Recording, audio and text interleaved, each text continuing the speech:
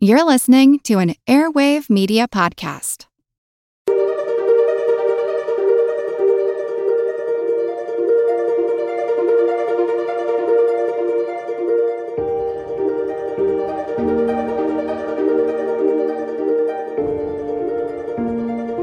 Hello, everyone. This is Angie from All Creatures Podcast. Today, I'll be talking with shark expert Dr. David Schiffman about why sharks matter. David is an interdisciplinary marine conservation biologist that has been researching sharks for years. He is also a huge proponent on educating the public about why sharks matter. So today, he'll be answering several questions about sharks, shark conservation, hopefully busting some shark myths, and getting us all to fall in love with these ancient creatures. So, hello, David. Are you there? I am. Thanks for having me. Oh, I am so excited to talk to you. This month, we're talking all about the oceans and several species that inhabit the oceans and why we want to save them. And of course, with Shark Week here, the first thing that comes to mind are sharks. So it's just a pleasure to be talking to an expert today. And with that, David, would you mind giving our listeners a little bit of background about yourself? Sure. So I currently live and work in the Washington, D.C. area, where I work part-time for an environmental nonprofit group called the Marine Stewardship Council. I also teach and do research through Arizona State University. I teach a marine biology class, and I do some science policy research with them. I also run my own consultancy, where I do sort of environmental science messaging and things like that. And I also do a lot of freelance journalism and writing. And I've just written a book about shark science and conservation that's coming out in May of next year. Oh my gosh, you are a busy, busy guy. Never a dull moment here. I love that. Yes, I work for a couple colleges too, and so it's fun to have different little entities and help spread the word, right? And now, David, before we dive into shark and shark conservation, when you were a kid, did you always want to work with marine animals or sharks specifically? I did, and I do a lot of outreach to school groups, and I always stress when I tell them this story that it's okay if you don't know what you want to be when you grow up yet. But I'm very lucky that I've always known that this is what I wanted to do. There are pictures of me when I was 3 years old with shark T-shirts and shark toys and things like that. Awesome. But it has been my go-to gift for family members my entire life is something with a shark on it. And I'm just very fortunate that I've always known that this is what I want to do, and I'm currently living my childhood dream, which is pretty cool. That is I feel so like most kids, I feel like most kids go through a shark thing or a dinosaur thing at some point, and I actually went through both of those, but I decided I would rather be on a boat in the Caribbean than in the deserts of Montana, and I would rather be spending my life trying to stop things from going extinct than trying to understand why other things already went extinct. Wow, yes, that makes a lot of sense. Currently, my little boys are super fascinated by all things in the ocean and definitely dinosaurs. So I might have to have them listen to your advice about being on a boat versus being in the hills out in the sun. But we're really lucky where we live in Gainesville. They can go shark teeth hunting in the stream beds here. I just did that this past weekend in coastal Maryland at Calvert Cliffs. That was So our fun. first post-pandemic out-of-town adventure. It was fun. Yeah. And did you find any? We did. They went to our friends' kids that were there. That got nothing that I would call display quality, but Sure. something that for a 5-year-old is a thrill. So yeah, it was a lot of fun. Yeah, it's definitely a great way to get kids interested in it. And my boys think they're going to find a megalodon tooth, but I don't have the heart to tell them that they're that's probably not where we're searching the streams in our local town. And we need to go to some bigger rivers in Florida if that's going to happen, and probably be able to dive and have a team and all that kind of stuff. So, but then as your career evolved with grad school and since then, do you have like a favorite shark interaction story from all your experiences? Yeah, there's just been so many that I've really enjoyed. I have been able to see. I've kept track of this since I was little. I've now seen 54 species of sharks, Wow. which is a little more than 10% of them. So there's a lot of species of sharks out there. Yeah. The Most of those have been on vacation, scuba diving or visiting aquariums when I travel. But a lot of that I've done research on 21 species, and I've just really enjoyed all of it. There have been I've never had anything I would call a close encounter that would be frightening, except when I did my first night dive when I went to scuba camp. Like all the cool kids, when I was in middle school, I went to marine biology and scuba camp. That is very cool. I love that. On our night dive, they warned us, don't shine your light on fish, because what you're doing is shining a spotlight on a prey animal for all the predators nearby. So you're supposed to sort of angle it down rather than in front of you. And I just briefly angled mine in front of me, and there was a snapper just sort of hanging out there, and a large bull shark came from right over my head and picked it off. And I needed to change my wetsuit after that, but I was never in any danger from the bull shark, but it was also quite large and right behind me, and I had no idea it was there. It's still amazing to me that big animals like that can just make no sound at all that we can hear. Yeah, wow. And that kind of leads me into the next thing about sharks and Shark Week is they're often, at least when I was growing up, they were vilified a lot in pop culture. And I was scared of them. I was glad that I grew up on the Great Lakes because there's no salt and no sharks, right? I think that's even on a t-shirt in my hometown. But can you help unfold or bust some of the shark myths about attacks or why we shouldn't be so afraid of them? Oh, there's so many. I don't know where to start, but I'll go through a few of my favorites. There's this the subtitle of my book refers to sharks as the world's most misunderstood animal. There are lots of it. When I start my outreach talks at schools and stuff, I have a good friend who studies seagrass, and she has to start her talks with, "What is a seagrass?"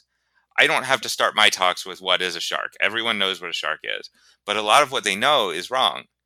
And right. When most people think about sharks, you think about them in the context of them being mean, scary predators that are going to eat your whole family if you dip your toe in the bathtub. And that's just not the case. I've been swimming with sharks all over the world. I've taken thousands of photos, and most of them are really, really bad photos of sharks swimming away from you really fast, because that's normally what they do when they see a person. In a typical year, something like 70 to 100 people are bitten, not killed, bitten, out of hundreds of millions of people that go in the water. If you've ever been in the ocean, there was a shark near you and it knew you were there, and you probably had no idea it was there, and it didn't bother you. There are some statistics about this that always crack people up at my public talks. You're more likely to die from a flower pot falling on your head from above than you are to be killed by a shark. During the last year of quarantine, watching some of my neighbors try to poorly assemble herb gardens on their balconies, that statistic makes a little more sense to me now. Yes. You are more today. The day we're recording this is National Selfie Day, which is apparently a thing. More people in a typical year die falling off cliffs while trying to take selfies and not paying attention than are killed by sharks. Vending machines kill way more people than sharks do. Vending machines? Those things are death traps, and they're in every school in America. Who knew? I was just trying to get a Twinkie. Who knew? Yeah. So apparently people get annoyed with them and shake them, and they fall on you, or people try to reach in and their hand gets cut. They're really dangerous things. But sharks are just not that interested in you. The bites that do happen, the overwhelming majority of them don't even need a Band-Aid, not stitches. Some of them don't even need anything at all. There was a fascinating study done by a colleague of mine, or a couple colleagues of mine, and they found that of the reported shark attacks in Australia, and when you hear shark attack, you picture Jaws, you picture a monstrous sea creature driven by revenge and bloodlust, killing people brutally just because it's mean. They found in something like 40% of all reported shark attacks in Australia, the shark did not physically touch the human. It swam near them in a way that the human interpreted as threatening and scary.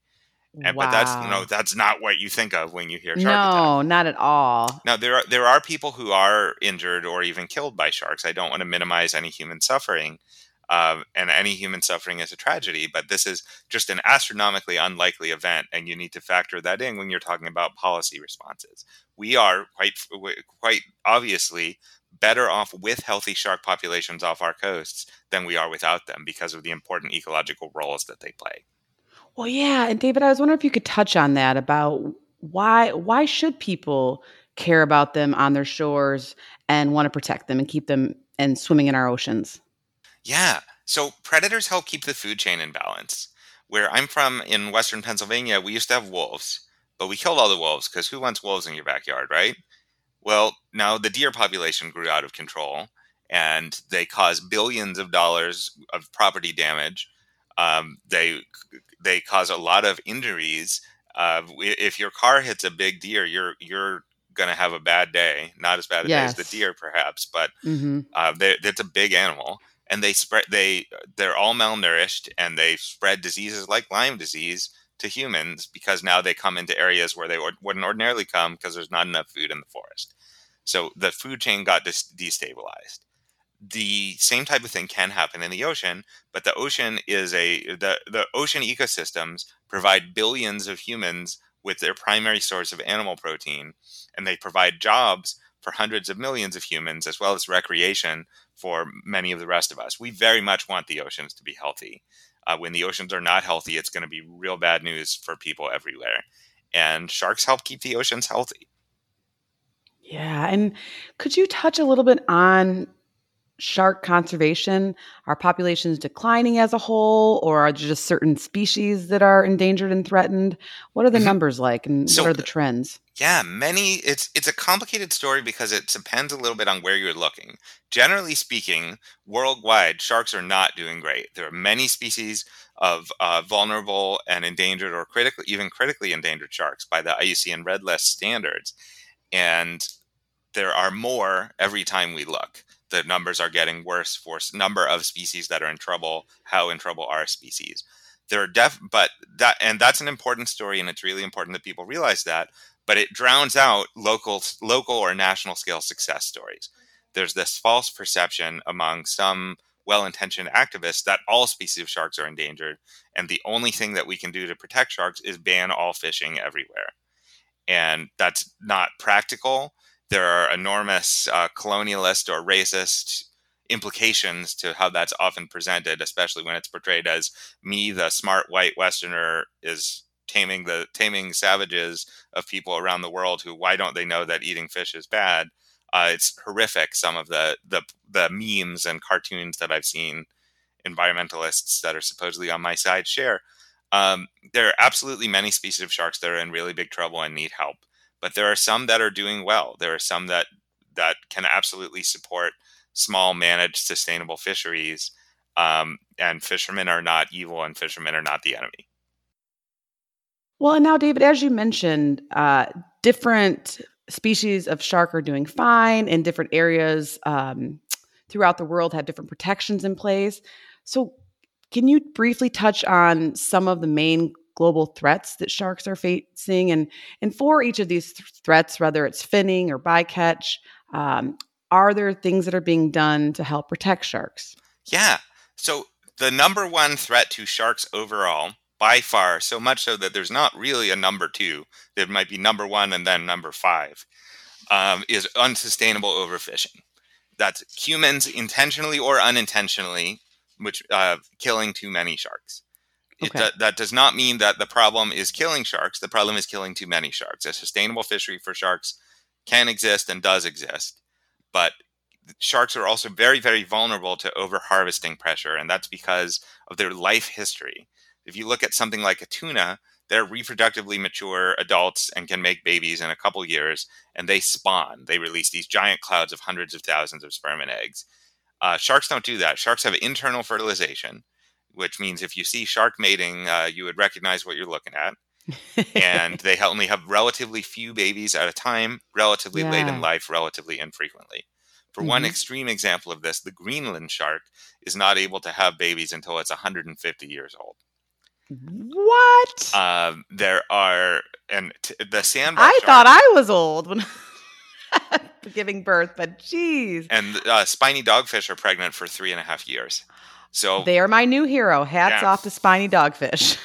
That's So incredible. what that means is their population just can't bounce back that quickly. So Right. fisheries Yeah. have to be managed really carefully to be sustainable. But there are so you mentioned bycatch earlier. That's a big problem. Mhm. That's generally included as a subset of overfishing. It's hard to Okay. sort of track down because there's also with bycatch, it's sort of become in some cases a misused term. Because there are some cases where where something is bycatch, but the bycatch is also sold. Right. In some cases it might be worth more. So you have a Okay. permit for tuna, but you also catch mako sharks, and you want to catch mako sharks because you sell them. Right.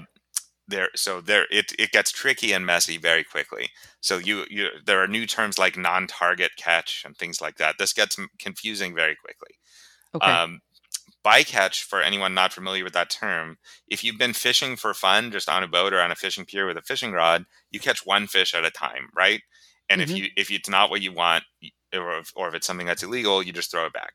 With modern commercial fishing gear, you can't do that. We're talking about nets that are miles long. Something called a long line, which is what's commonly used to catch tuna and swordfish, might have 50 or 100,000 baited hooks coming off it. You're not just going to catch your target species, you're also going to catch stuff that's swimming near your target species. That's bycatch. And sharks are often caught as bycatch, sometimes desirably, sometimes undesirably by the fishermen. You also mentioned finning. I want to address here that this is a point of significant confusion. Shark finning is the act of catching a shark, cutting its fins off, and dumping the body at sea. This is done because the fins of a shark are quite valuable. They're used to make a traditional Chinese cultural delicacy called shark fin soup. This is often incorrectly presented as the biggest or only threat to sharks. It is not. It hasn't been since the 1980s, basically. For one example of how this gets wildly misused, when I was living in Florida, I did my PhD at the University of Miami. I saw maybe a dozen online petitions and like change.org or the petition site or that nonsense saying that Florida needs to ban the practice of shark finning. Then these would get 50,000 signatures from people. And we banned shark finning in 1993. Wow. Yeah. And people don't know that. And I'm not expecting everyone in the world to know every nuance of conservation policy. But if you're Mhm. starting a conservation campaign that's going to attract that much attention away from other people, Well, perhaps or worth- away from like other important conservation Yeah. issues. Yeah. Right. And this is not harmless. I would see, because of how change.org works, it's integrated with Facebook. So I can see when my Facebook friends sign one of those petitions. And then I would message them and say, oh, you're interested in sharks. Great. Here's a thing you could do that's expert backed, expert endorsed, data driven. We know it'll work. We know it'll make a difference. And they would say, oh, no, I've done my thing for sharks this week. But Oh no. so that happens a Yeah. lot. So maybe if you don't know what you're talking about, don't lead. I'm not being Right. elitist. I'm not being exclusionary. If you don't know what you're talking about, you should not be the one coming up with the ideas of what to Right. do. Or reach out to an expert. Or That's reach what out we to do an on the expert. podcast. Yes. I can talk a lot about behavior and biology and physiology, but especially when it comes to conservation policy and being out in the field, that's not my lane, right? At Mhm. all.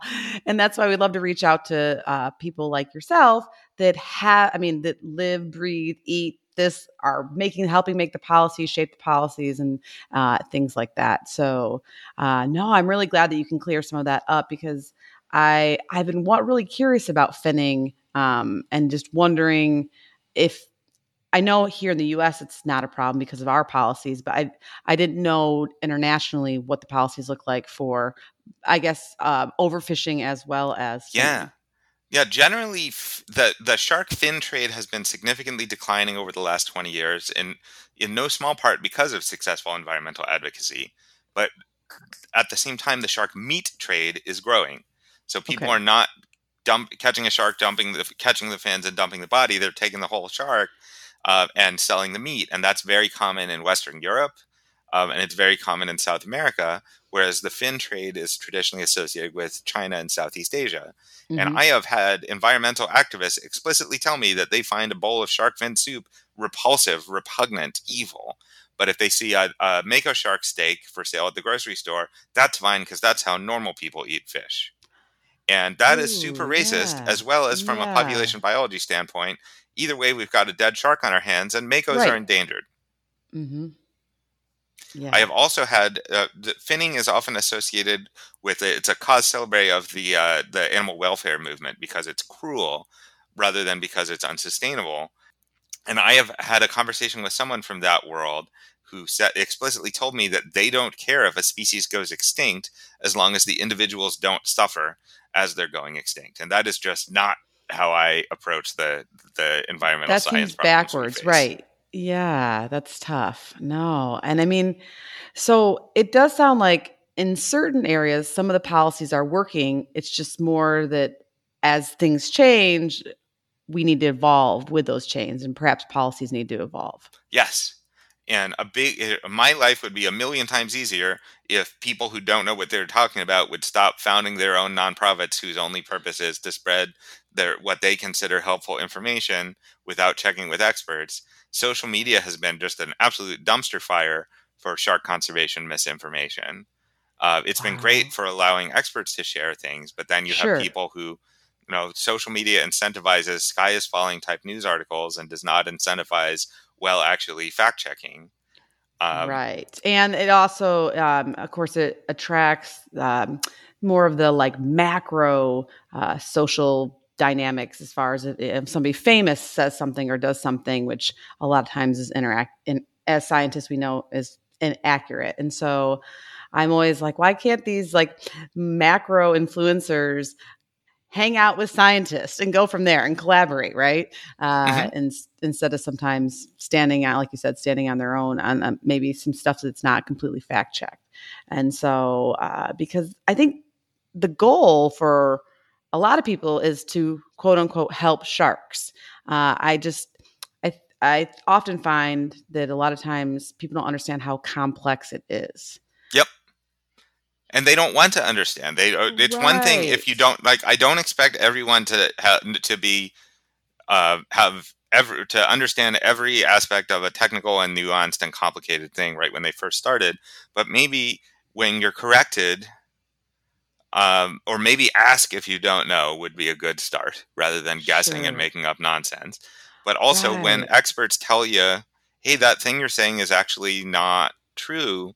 And it would be helpful for us if you would stop spreading misinformation that we have to waste time debunking to not attack us. Yes. Well, it's just, I think that science in general, a lot of times, people like to think they're experts, but with 10, 12, depending on your discipline, years of experience and studying like one thing pretty narrow. And I mean, there's a reason that you're an expert on sharks, and it's hard to gain that expertise by reading an article, right? And so I don't know. I always often find on the podcast we try to do a good job of promoting like science and resources and getting people to, of course, ask questions and be curious, right? But then to rely more on the expert. So we definitely appreciate all of your information, and we're gonna. I really want to hear about some of the nonprofits that you're mentioning because, like you mentioned, there are a wealth of people out there doing different things, and it's always nice to narrow it down and help our audience determine who we should be talking to and or listening to or following and supporting, because one of my biggest frustrations is there's only so much conservation money. It's not, we're not trying to cure cancer over here, which even that doesn't get enough funding in my opinion. So there's very, very little funding for animal science in general. But then if you go into conservation science, the number gets even smaller and smaller. And so the more we either waste resources or don't actually try to understand how to help these creatures scientifically, right? Like that's, I think, where your expertise and the team that you work with come into play as far as really using science to help answer the questions. And as you mentioned, there are some there are some sustainable ways to fish that are not going to create certain species of sharks to go endangered. It's sustainable. It's been studied, and I feel like that's what we need more of, right? hmm So I actually asked all the experts during my PhD. I did a survey of my field of attitudes on policy and conservation, and 90% of the experts in my field said that generally they think shark conservation advocacy should be focusing on making fisheries more sustainable rather than banning all fisheries and trade. And when people just straight environmental wackaloons on Twitter just straight up don't believe that result. That no one I've ever talked to said that. Well, that's because you're only talking to other wackaloons. Right, right. It's about who's in your circle and who you're listening to and who you're interacting with. And so, yeah, it's just a really fascinating question. And so you've kind of hinted on something else I want to talk about uh, with the majority of people you meet and help educate. Do you find that they actually want to help sharks? And then what about internationally? Is it moving more towards people wanting to conserve sharks and put more regulations in place to make fishing more sustainable or to protect, like you said, the threatened mako shark, whether it's policies for definning, stopping them being finned, or for consumption in general? Yeah, it depends on which group I'm speaking to, because I do a Okay. lot of public and science engagement targeted at different groups. And Right. I've given talks to the local chapters of the Sierra Club. Those people are on board when I just say this is an endangered species and we need to protect it. Sure, fine, let's do that. But when I speak to a local fishing club, I have to couch my arguments a little differently. It depends on who you're talking to, but certainly there has been less of this idea that the only good shark is a dead shark, Well, and that's good. there's been more desire to help. But I Hmm. wish that desire to help was paired with a desire to learn what the data says can most effectively help. Right. There's the generation that my Arizona State students are, which I guess is Gen Z now. Apparently, I'm an elder millennial, whatever that means. But the Gen Z, a thing I find extremely endearing about most people of that age group that I speak to, they hear about a problem and their reaction is immediately, "What can I do right now to help?" And they really mean it. It's not just empty gestures. They really want to help right now. And it's an extremely unsatisfying answer to say, "Oh, the next meeting is in September, and it would be great if you could stand by to send a formal public comment via email." Right. They want to, what can I stop buying right now, or what can I raise money for right now, or things like that. And like sometimes there's not something that has an open Immediate. window for public comment right now. Uh, Hmm. there's also people, an aspect of this that I find extremely not endearing, that's often related, is not asking, "Oh, that's a problem. What can I do to help right now?" But saying, "That's a problem. I'm going to help right now," without asking how. And Ah, the first, generally speaking, it does not matter how smart or passionate or caring you are. The first thought that pops into your head is not going to be more useful than experts spending decades learning about it. And right. it's very difficult to tell people that without dissuading them from wanting to help at all. And that is a nuance that I have not yet mastered. Uh, Okay. but there are some people that are better at it than I am. In general, the passion that I see for people wanting to help is great.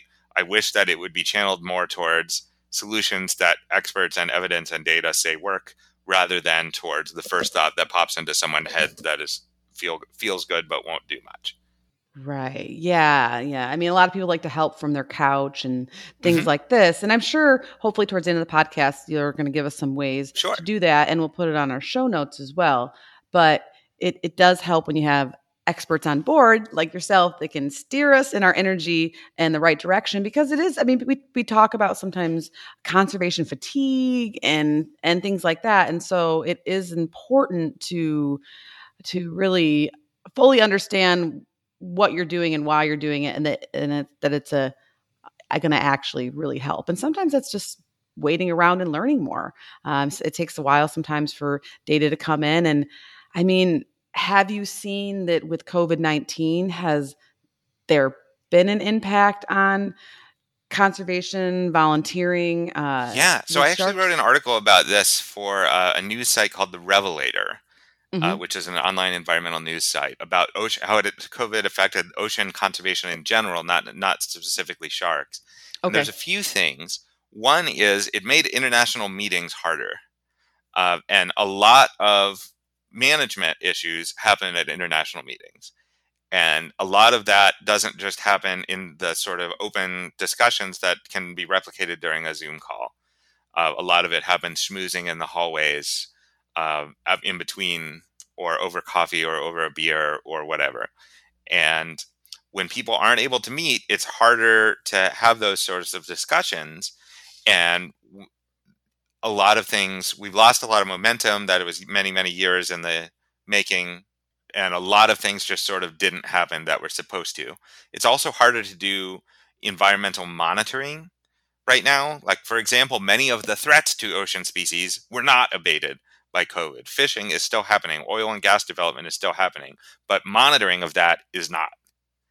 And people were saying, oh, everyone's staying home. That must be good for the environment. Not everyone's staying home. Just the people checking that the rules are being followed are staying home. Yeah.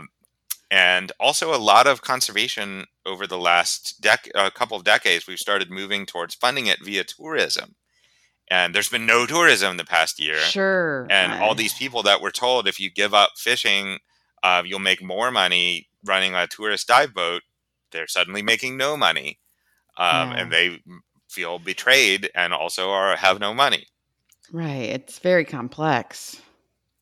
And that's not to mention the billions of masks that are ending up in the ocean. Masks are good. You should wear masks. They help make people around you safe. But dispose of it correctly when you're done. Don't just throw it on the ground. Right. Or try to not use disposable ones if you are. If you're able to have a reusable one, that's great. I like those more anyway because they're more comfortable and you can have more interesting designs on them. But either way, don't just throw stuff on the ground. Dispose of it properly because it ends up in the ocean, and that's bad too. Right. Yeah. And so, as an educator, you mentioned you do a lot of outreach, which is just wonderful. Which is why I'm so glad to have you on here and talk to us today. But what are some of these programs like? Like, what are you talking about, and what other outreach are you doing in let's say, a non-COVID year, or Yeah. maybe even with COVID, because we can So do things online. I do a lot of public talks. That's one thing I love about the Washington, D.C. area is there's a bunch of existing lecture circuits I was able to just hop onto. I might talk at a Awesome. museum or I talk at a bar or go into Now we're talking. schools. Yeah. I need to be in DC. That sounds awesome. I know Gainesville has a Nerd Night series. Okay, I will have to look that up. They bill that as TED Talks with beer. Ooh, I mean, I definitely fall under the nerd category. The night category is a little tough with I know the kiddos. feeling. What do you mean the event starts at 10 p.m.? I am in bed. 10 p.m. at night? Yeah, yeah. I also do a lot of social media, public science engagement. Every week I do an Ask Me Anything session where I've answered thousands of people's questions, and if anyone just sort of has a quick question, they can just tag me, and I'll answer it to the best of my ability as soon as I can. I do a lot of writing, both my book that's coming out next year with Johns Hopkins University Press, and news articles and blog posts and things like that. I have an article coming out soon in National Geographic about an ocean conservation issue. It's not directly related to sharks, but another large species that people care about. So I do a lot, and during lockdown I was able to Zoom with school groups in all 50 states, which was pretty cool. Oh, that is so cool. All 50 states. Good for you. That is incredible. And you mentioned several nonprofits or groups that you do recommend. And so, who are some of the partners that are helping sharks survive that we should look to, or that I can link on our show notes? My go-to shark conservation nonprofit is called Shark Advocates International. Okay. It's sharkadvocates.org. It's at Shark Advocates on Twitter. It's run by Sonia Fordham, who's a legend in ocean conservation circles. She's been my conservation mentor for redacted amount of years that she wouldn't want me to say. You're But kind. she is extremely experienced in the ways of ocean conservation. Has been. You can get a pretty good history of what's been going on with shark conservation over the last couple decades just by looking at the issues she's tackled on her website. Um, but and that's also a small nonprofit, so donations really go a long way. And she's often the only nonprofit involved in a particular issue. She Wow. also gets involved in these huge coalitions where there's lots of groups involved, but decisions are in. We have a participatory natural resources management system in the U.S., which Hmm. means, put simply, decisions are made by those who show up, Okay. and she shows up, and often she's the only one from the environmental side who shows up. Wow. Uh, Okay. she also coordinates letter writing or public comment submission campaigns, travels all over the world, works with other experts, and tries to get scientists saying and doing the most useful stuff. It's not just my social media followers who want to do the right thing for conservation but don't know how. It's often scientists. It's just not what we're trained to do. We're trained to think more data is always better, and sometimes data is not especially useful or needed. Yes. Well, that's with this podcast. It's one thing I've Mhm. learned too is getting the word out there and helping people understand science and getting people excited about science and wanting to know more is probably the only way that we're going to help save species. Because it's gonna science is going to be our ally, but we sometimes have to be patient for the data or patient for the funding, but and know who is doing what and what's good out there. Yeah, and And it's so, easy to say we need more data, but like you always need more data, and at a certain point, you have enough data to make a reasonable, informed decision. And if you wait 10 years for more data, we're not going to have small tooth sawfish anymore. yes, right, and that would be sad. And so you have to, sometimes you have to take the leap and just and go with what we know, and of course, hopefully use experts like yourself. And now I love the nonprofit Shark Shark Advocacy. Advocates International. Shark Advocates International. Okay, I'm writing it down and we'll put it in our show notes. But then you said when you're talking to some of your students or people that want to help sharks, but maybe, of course, can't do more, donate money or do more drastic measures. What would you advise our listeners to turn to if they are at home, either on their couch or talking with their friends? What can they do to feel like they're helping? Is it only through a nonprofit, like you mentioned, or is there other ways? The single most effective thing that individuals can do to help the ocean in general is to not eat unsustainable seafood. Notice that I did not say give up seafood entirely. I did notice that. If you choose to give up seafood entirely, that's fine. Hmm. But we are absolutely not at the point where science is saying everyone has to do that, despite what you may hear in certain bits of viral misinformation. But there are absolutely some ways of catching fish that are bad for the environment, including but not limited to sharks. And don't support that. Vote with your wallet. There are absolutely sustainable options if you want seafood, as I do. It's healthy, it's delicious, it's often culturally very significant. It can be a very affordable source of healthy proteins. There are ways to order seafood that is more sustainable. And doing that is the single most important way that people can help. You can also do things like reduce your carbon footprint. Climate change is not a big deal for sharks. It is for other things. Use less single-use plastic. Plastic pollution is not a big deal for sharks. It is for other things. Donating time or money to reputable nonprofits is great. Sharing real information from experts on social media is great, which does not mean share everything you see, because so much Right. of it is just nonsense. Oh, I know. Yeah, I agree.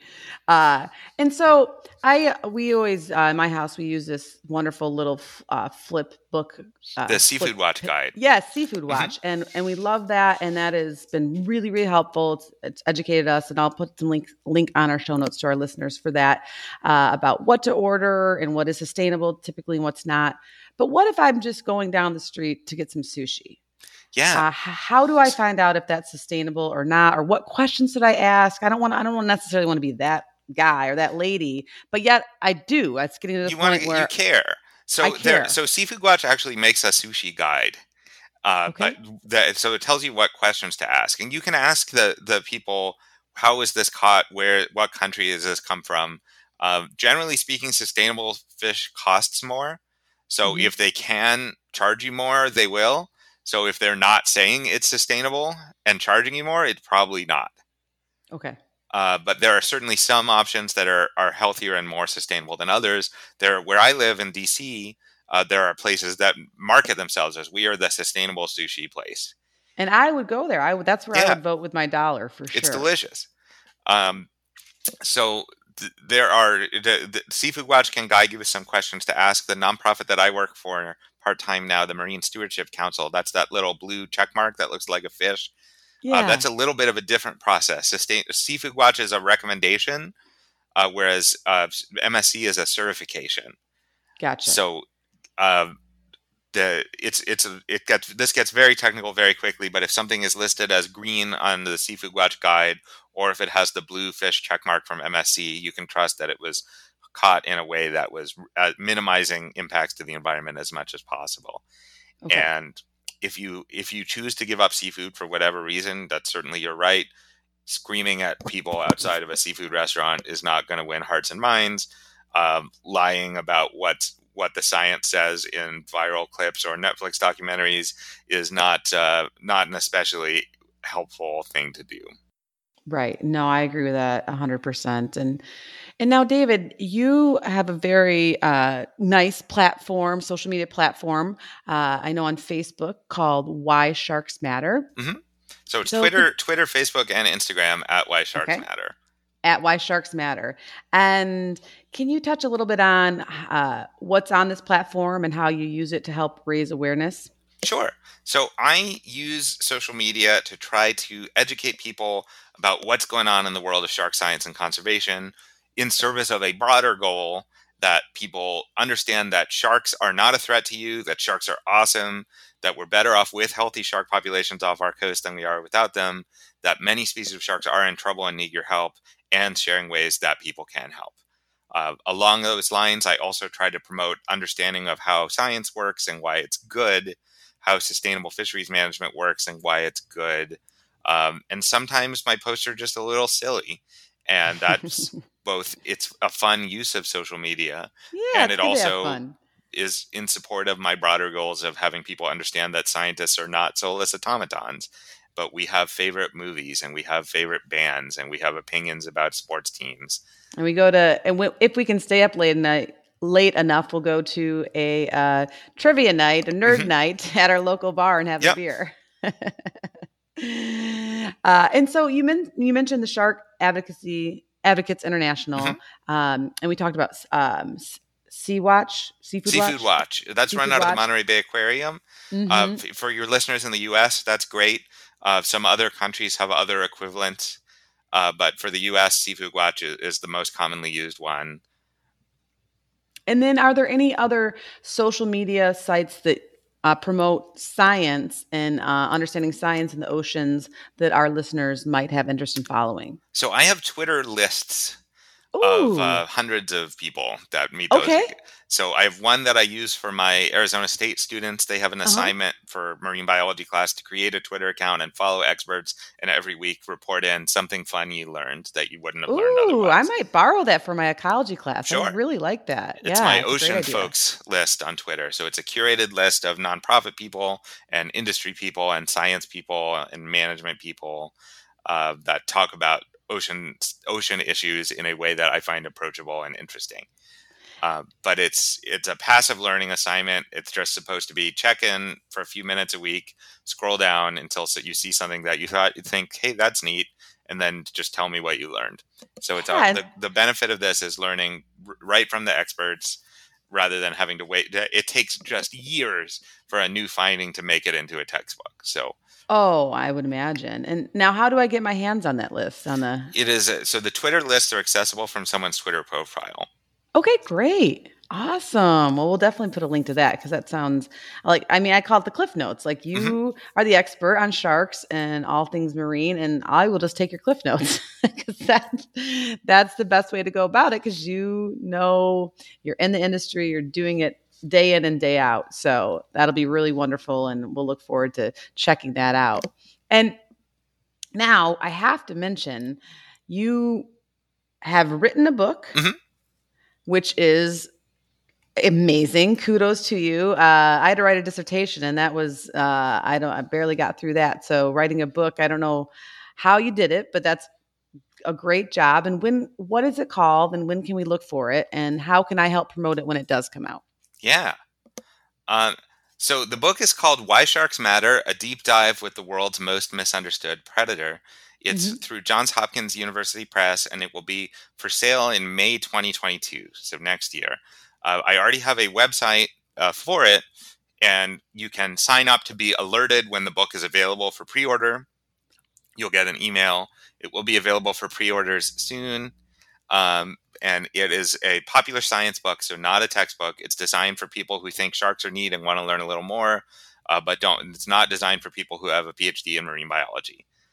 So it's meant to be accessible. It's meant to be interesting and engaging, and it's fun facts about sharks and a detailed description of all of these policy issues that we were talking about, with examples and specific and detailed and thorough ways you can get involved, as well as how to spot the sorts of problematic nonsense I've been ranting about for this past hour. Oh, we appreciate your ranting. Somebody has to, right? Help educate us. And what is the link to this website where you can pre-order the book? I will send it to you. Okay. And I will put it on our show notes for our listeners. And then that way it'll be for this episode on the podcast of Why Sharks Matter with Dr. David Schiff. Then it'll have all of his links. And so you'll be able to find it there. And of course, come June of 2022, is that what you said? We will do some more cross promotion then to remind our listeners. Great. That it'll be out, and it sounds like a fascinating reading for me. And since I'm not a shark expert, I can definitely, hopefully, hang with some of it and learn, like you said, more about policy, because that's what I have a lot of interest in, and I know a lot of our listeners do as well. Like what's happening in other places in the world, and where are we and where are we going? And now, because you followed your childhood dream, David, and you always knew you wanted to be a marine biologist, and here you are, what advice do you have for someone that wants to work with marine animals? Yeah. So there are definitely jobs in this world. It is tricky and competitive to find them. This past year, I've been working 5 part-time jobs, which is, my taxes are going to be super fun. But at least It sounds like at least me. we've been. I was gonna ask if you were hiring, but you're kind of Yeah. like me and have lots of little gigs all over the place. At least this past year, we've been in the United States the whole time. I did a postdoc in Canada, and boy, did that make taxes interesting. But there are definitely jobs in this space. There are definitely ways that you can do this. There's a lot of misunderstanding about what it means and what it takes. I have an article that I wrote for, I have an Ask a Marine Biologist column for Sport Diver magazine. Mhm. And I have an article that gives some more specific advice here that you can put on your show notes. But it talks about what types of jobs exist and what sorts of skills you need to get them and how you get those skills, and things like that. But this absolutely is a real job, no matter what my parents used to believe. They've actually been very supportive my whole life, though. I think they thought I was going to grow out of this at some point. So there are definitely jobs in this space. You can do this. It's not what you think it is, especially if your understanding of what it's like being a marine biologist is entirely based on Shark Week documentaries, which are wildly unrealistic. But yeah, you should definitely check it out if it sounds like something. If you learn about what the jobs are actually like, and you think, yeah, that sounds great, I definitely want to do this. Great, good luck. Yeah, I mean, we definitely know that our oceans need help and several marine animals. And just I think the more people get excited about the oceans and continue to learn more, even if they get waved off later on after, okay, that grad school program's not for me or this job's not for me, it's still the more marine advocates we can have out there that want to help use science and learn more about ocean animals, I think the better off we'll be. And now, lastly, David, first of all, I'm very glad that your parents didn't wave you off from becoming a marine biologist, that they helped you stick with it. That's for sure. I know my parents weren't necessarily animal nerds, but they're glad that I stayed, and to this day am an animal nerd. But I'd like to know about right now, the one thing that somebody can do listening for this podcast when they pull over their car or they get to their desk or they get home that they can do for shark conservation. Yeah, just think about how you interact with the ocean and make a plan. Listen to it and find data to support it or find expert suggestions to support it. A lot of these things, it's more of a long-term commitment.